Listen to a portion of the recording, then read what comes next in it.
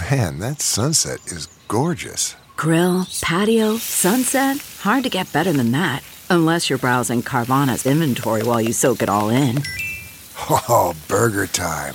So sit back, get comfortable. Carvana's got thousands of cars under $20,000 just waiting for you.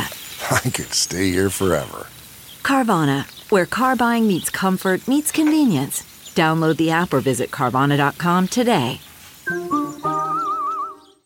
Good morning, I'm Randy Naughton at Fox 2 with your St. Louis news, driven by Bomarito Automotive Group. Another teenager is shot to death in the metro area. A 13-year-old boy was walking with two other individuals through an apartment complex on Oak Parkway Lane in North County. A series of shots rang out, and the 13-year-old was hit by one of those shots. The teen was transported to a hospital where he later died. Police do not think this was a random act. Earlier in the day, a 3-year-old boy died in an accidental shooting at an apartment on Jacoby Avenue near Lucas and Hunt Road in North County. Police say Rodney March III found an unsecured loaded gun in the bedroom and shot himself. His mother flagged down officers on the way to the hospital. Their efforts to save the boy were unsuccessful.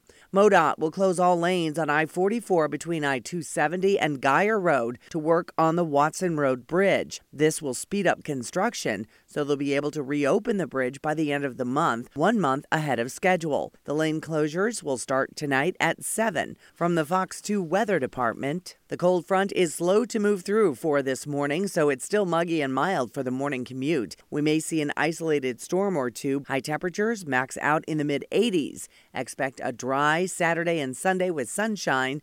Temperatures climbing to 90 by Sunday.